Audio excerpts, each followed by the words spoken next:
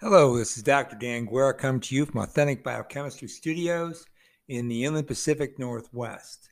This is, of course, a continuation of our discussion of T regulatory cells, which I've been following very closely over the last couple of lectures. I want to get through some of this highly technical, um, deep dive information because remember, we're going to pull back out of this and we're going to get into a larger description of various kinds of disease states and associate them with human aging. But I've told you many times I want to get through this technical information about T cells. Right now we're in T regulatory cells so that we have this as a foundation from which we can move forward. So this is the 16th of September 2020. Again, Dr. Dan Guerra, and I'm doing this because I have nothing better to do. So let's get going. I was talking about CD4 T regulatory cells. Now, there's a certain subclass called CD45RA. Now, CD45RA is a protein tyrosine phosphatase receptor type C, which of course is a CD45 protein. It's encoded by the PTPRC gene, and basically it's an RA isoform, and it's located on naive T cells, making it a T cell naivete marker. So you have FOXP3 CD4 positive T cells, and they can basically be divided into three groups. Group 1 are the resting naive Tregs. Their protein signature is CD45RA, FOXP3 low, and they're CD4 positive. Now, these cells express low levels of CD25. They are cytotoxic T lymphocyte-associated protein 4. So they have CTLA4. And they have the interleukin-7 receptor alpha chain, also known as CD127. They are negative at this point of naivete for the nuclear protein Ki67. And that, of course, is a cellular marker for proliferation. So basically, these are naive Tregs, and they have recently egressed from the thymus, not yet been activated in the periphery, and they possess very weak immunosuppressive activity.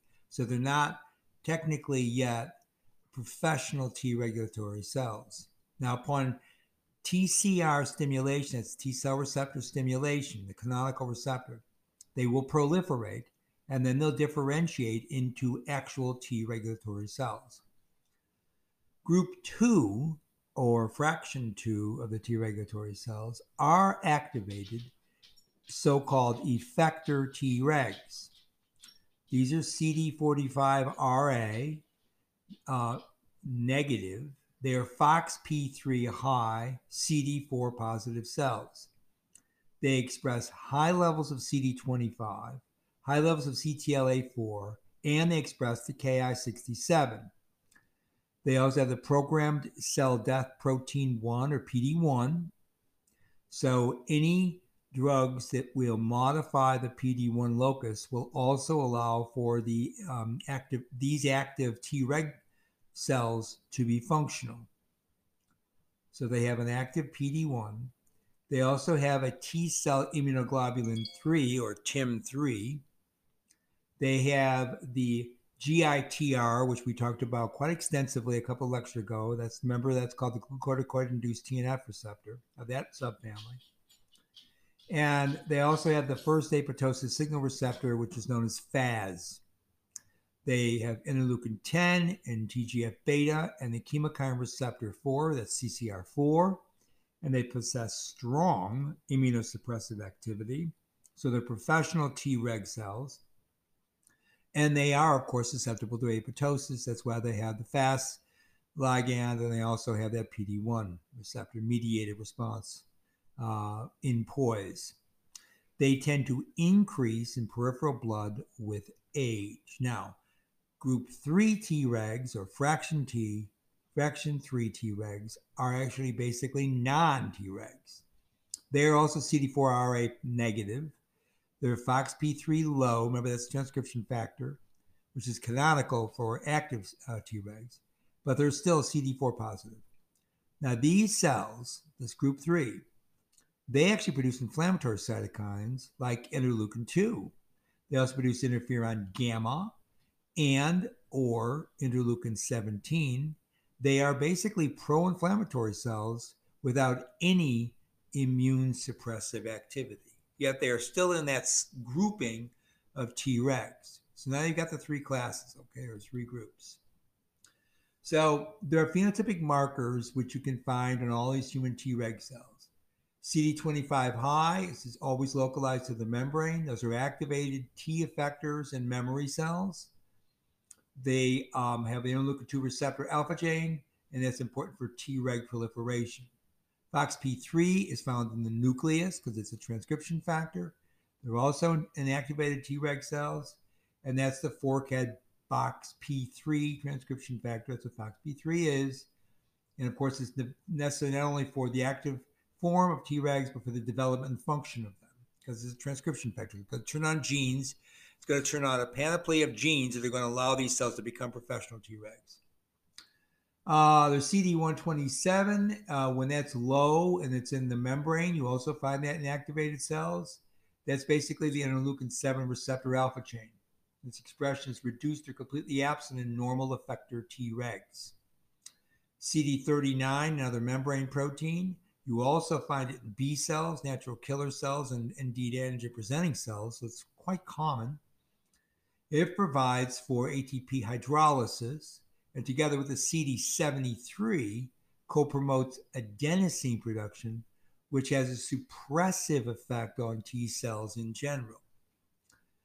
The CD45RA I mentioned is a membrane protein. It's found in all leukocytes. It's a common leukocyte antigen isoform. It plays a role in the TCR signal transduction cascade, and it also allows for identifying Treg subpopulations. CTLA4, you've heard many times before in oncology lectures. It's a membrane and cytoplasmic protein. It's found in activated T cells.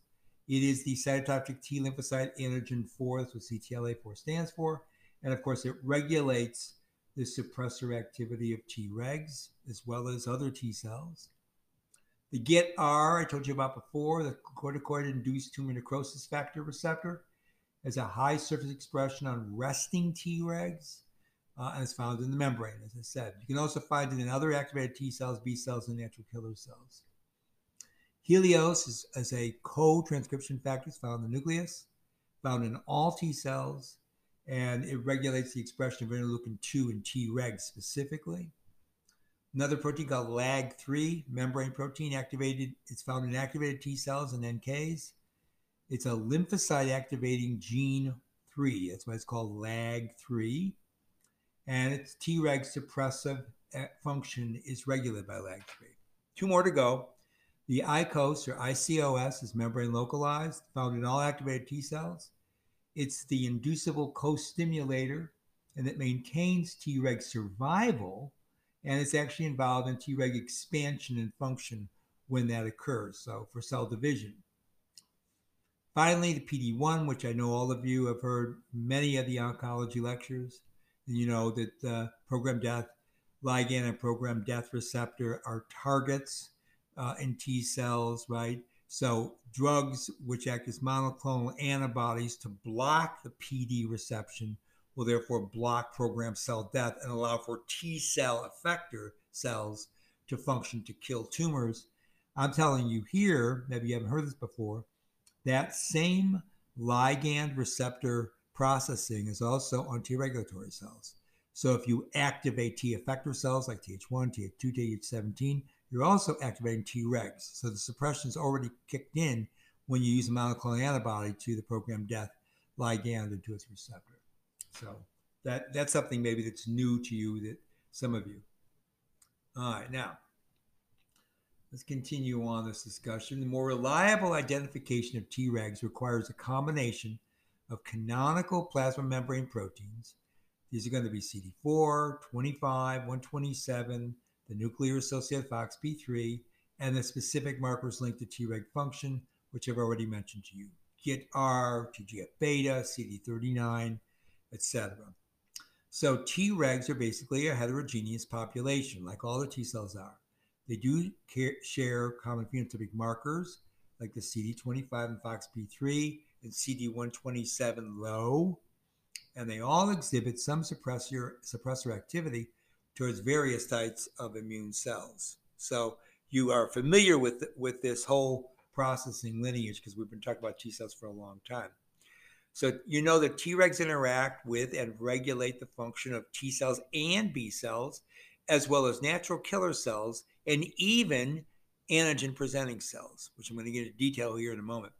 That allows for networked, complex immune regulation and control over the entire inflammatory process. So Tregs are really important. So Tregs suppress cell types by direct and indirect mechanisms. They can produce anti-inflammatory cytokines, which we've talked about before. Which ones are they? Get out your pen and paper. Interleukin 10, interleukin 35, and of course TGF-beta. They affect T cells and they release perforin and granzyme, which damage the target T cell membrane. And that can lead to, for example, a T effector cell apoptosis. Tregs can sequester very high, what's known as bright expression of CD25, which is interleukin 2 receptor from the microenvironment. And because it can sequester interleukin 2, it can tank effector T cell proliferation, because interleukin 2 is a stimulator of T cell proliferation, the T effector cell lineages. So interleukin 2 starvation also reduces natural killer cells from proliferating and exhibiting effector functions in general. And these natural killer cells can be directly affected by the Tregs as well in a membrane-bound TGF-beta dependent manner, because they have a receptor for it. Tregs target B cells, I've mentioned, and that's via the PDL1, PD1 interaction, and dendritic cells via both the CTLA4 and the LAG3, because they can interact with those cells directly. For example, the LAG3 interacts with MHC class 2 on dendritic cell, and the CTLA4 interacts with CD86 on the dendritic cell, especially when the dendritic cells are synthesizing kinurine, which is from tryptophan. Remember, that's via the indodioxygenase enzyme, and that's where CD80, CD86 are active. That Treg CTLA4 bound to CD86 activates the IDO enzyme, converting tryptophan to kinurine, which then blocks T effector cells. The Tregs also have a stimulatory CD39, CD73, which will convert ATP to adenosine, and adenosine, remember, will block T effector cell activity. So that's another very important strategy for Treg cells. This is all happening outside the cell, so extracellular, right? So again, CD80, 86 expression induces upregulation of that IDO enzyme, so you need to know that. The expression of CD39 on Tregs mediates the conversion, as I said, of ATP to adenosine and also to AMP, and that both AMP and adenosine, without that phosphoryl group, will reduce T effector proliferation and therefore function. Tregs can also force monocytes towards the M2 macrophage lineage, which of course are the non-inflammatory. Non-inflammatory macrophage lineage is the M2. Tregs are going to turn monocytes into the M2 macrophages because they're going to kick up the synthesis of CD206. And then those M2 macrophages are actually going to release the anti-inflammatory interleukin 10. So this is one, and the M2 macrophages also have CD163 expressing. So CD163, CD206 are both expressed on M2s. Those are markers for that lineage. Tregs regulate that, and therefore M2 macrophages turn on IL-10, which is again immunosuppressive, as I think you've heard before. Tregs also induce the suppressive phenotype in neutrophils. Yep, and they reduce the innate-like lymphocyte C2 lineage and the cytokine secretion from them. So Tregs will induce a suppressive phenotype in neutrophils, and they're also going to reduce the ILC2 cytokine secretion and inhibit activation of ILC2s. And we talked about those recently being found in the brain, if you recall. So something published in PNAS in 2018. This is volume 115, page 1883 to 88. Again, a PNAS paper. Basically, what I'm telling you here is that T cell production decreases with age. The number of immunological cells in general will decrease the immune escape threshold, which means even though they're there will be immune escape because of the aging process and the diminishment of all lymphocytes. And disease incidence, interestingly, is correlated to this. Disease incidence in general, this is epidemiological data, increases with age. All of us are familiar with this, right? Clinicians as well as scientists. So this is an overall process of overwhelming the immune system. That comes from that PNAS paper. So I want you to understand that's where we're coming from so far here. I also want you to know that the papers that we've been talking about comes from Immunology Letters 2020. It was volume 226, page 83. So I want you to know that was where the earlier material I was just discussing comes from. And so what we're going to do now is continue on with this process of this information. One more thing. I want to remind you one more paper. This was the Japanese journal, Nagoya Journal Medical Science. And some of the material I'm getting is from, again, volume 81, pages 1 to 18. That was published in 2019. Some of these papers, of course, are behind a paywall, and some of them are online free. And I'm sure you can figure that out with your library if you need to take a closer look at those, right? All right, so here's a paper that's published in InTech Open. Now, this is a free journal, and these are primarily review articles. Your professor here is actually published in InTech Open. I've published papers on anxiety disorder, the biochemistry and pathobiochemistry of anxiety disorder, as well as I published on autism spectrum disorders in the InTech Open series and the review articles.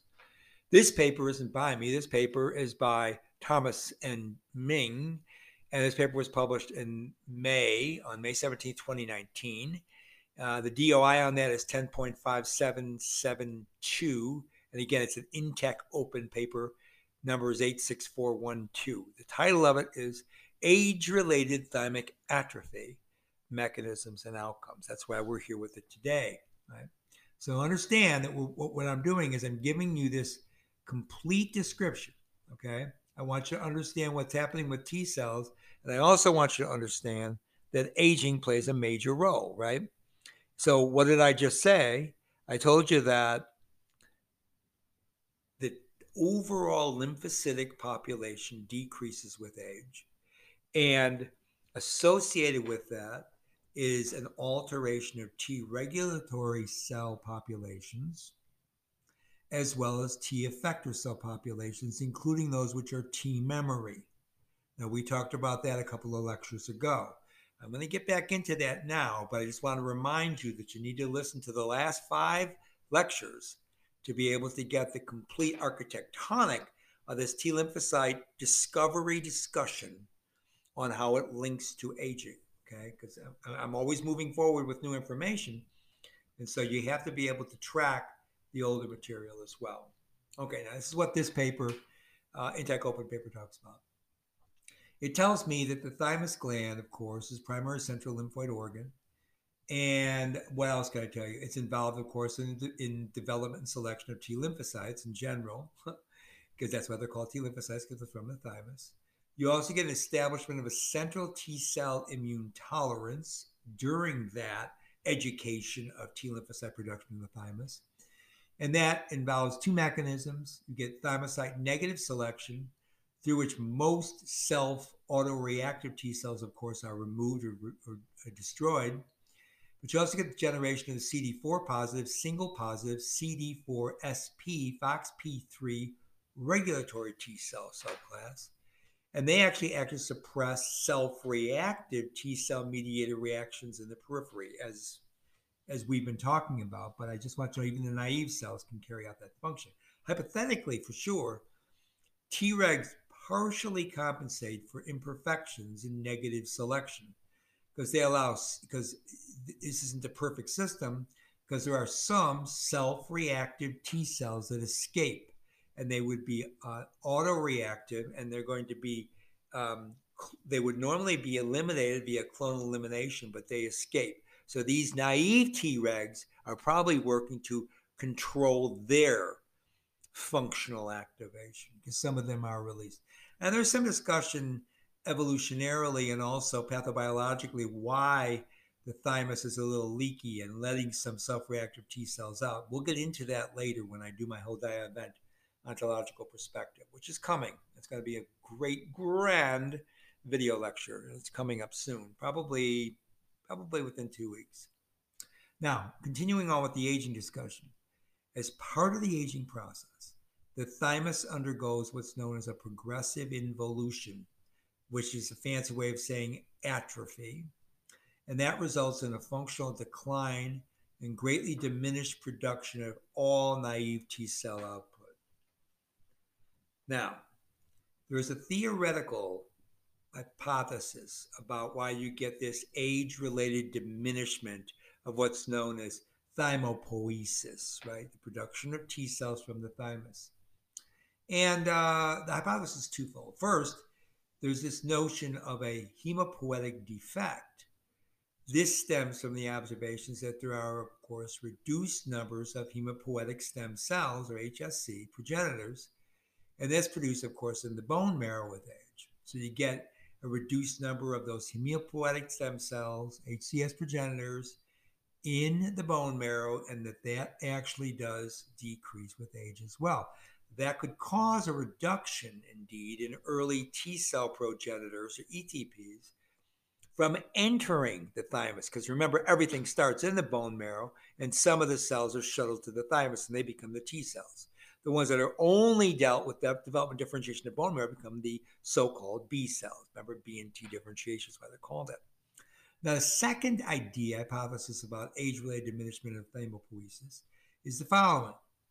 It's the notion of a non-hemopoietic defect, which might suggest a primary age-related atrophy of the thymus, and it's derived from those HSC niche cells. Okay, so remember, those are the stem cells, hematopoietic stem cells. That's what HSCs are. Okay, so you also get a diminishment of thymic stromal cells.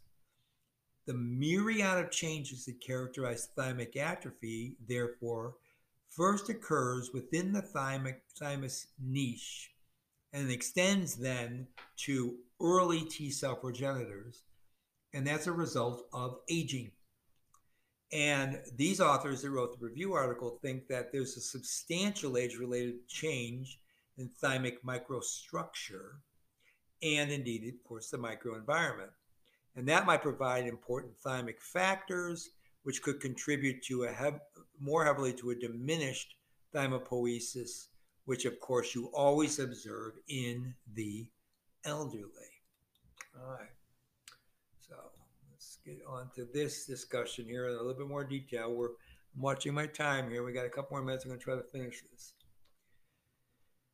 Okay, so there's a theoretical cause of age-related diminishment of thymopoiesis, right? First, the notion of the hemopoietic effect, and that stems from the observation of reduced numbers of the hemopoietic stem cell progenitors. Second is the notion of the non-hemopoietic effect, and as I said, that's just some kind of primary age-related atrophy of the thymus itself. So self-reactive immune responses are elevated in the elderly, and that's the result of what's known as inflammaging, okay, and inflammaging, and that is a chronic, low-grade, systemic pro-inflammatory phenotype, and it occurs in the absence of acute infection, but occurs during chronic low-grade infection. So again, that's called inflammaging. Okay, it looks like inflammaging, but it's inflammaging in the literature. It's one word.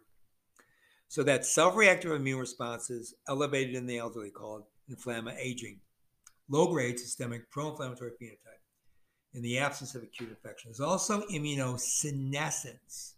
Now, immunosenescence is treated as synonymous with immune insufficiency. Remember, senescence is cell aging and death, finally, resulting in a more random infection and, of course, even a reduced vaccine immune response and, of course, a reduced tumor surveillance. These are all now bringing into a discussion of what is comorbid in the elderly. When you have immunosenescence coupled with inflamma-aging, those two mechanisms are contributing to increase in random infections, reduced vaccine-associated immune responses, even from earlier vaccines, reduced tumor surveillance, and yet you can be poised for hyperinflammation once there is a triggering response, like a new etiologic agent, like a pathogen or parasite, or just a pathological agent, like a virus. And it also poises this immunosenescence and inflammo-aging are both pathophysiological, so you can get hyperinflammation induction from that poise. You can also get autoimmune disease, right? So that's a really key feature. This is now finally hitting home here about why I wanted to get to this point of this lecture. In the aging, then, you get immunosenescence. And again, this is because of an overall decrease in thymic production and then peripheral ability to activate T lymphocytes, as well as a decrease in T lymphocyte functioning. So not just in the proliferation of T lymphocytes, but in their function because of the alteration of the expression of transcription factors, growth factors, and cytokines acting as growth factors often, as we just were mentioning there, like with interleukin 2. Also, the sequestration hypothesis of interleukin 2 tanking T effector cell activation because of Tregs. So overall, as you age, you get more Treg cells, but some of those Treg cells themselves are not very good suppressor cells, or they can actually convert into pro-inflammatory cells. So while you have a overall immunosuppression as you age because of this immunosenescence and immunoaging going on, you also are poised to have a hyperimmune response coupled with the potential for an autoimmune response. That's why people, when they get much older and they get a cold or they get a bacterial or viral pneumonia, that's why they're much more prone to high morbidity and mortality, because you get a hyperimmune response. In a normal poise, a very low senescing immune response because of this induced activation starting from a Treg and T effector cell lineage, which can reactivate the transcription factors and all at once cause a great deal of pathobiology in their wake. All right, so I'm going to stop there. I think that's enough for our little 30-minute lecture today. Next time, we're going to pick up on this. We're going to finish some Treg discussion and eventually more T effector cells. And then I'm going to do the event ontology of T cell mediated senescence and aging in humans and do an overall video lecture on that as promised. Right now, this is Dr. Dan Guerra from Authentic Biochemistry on the 16th of September 2020, saying bye for now.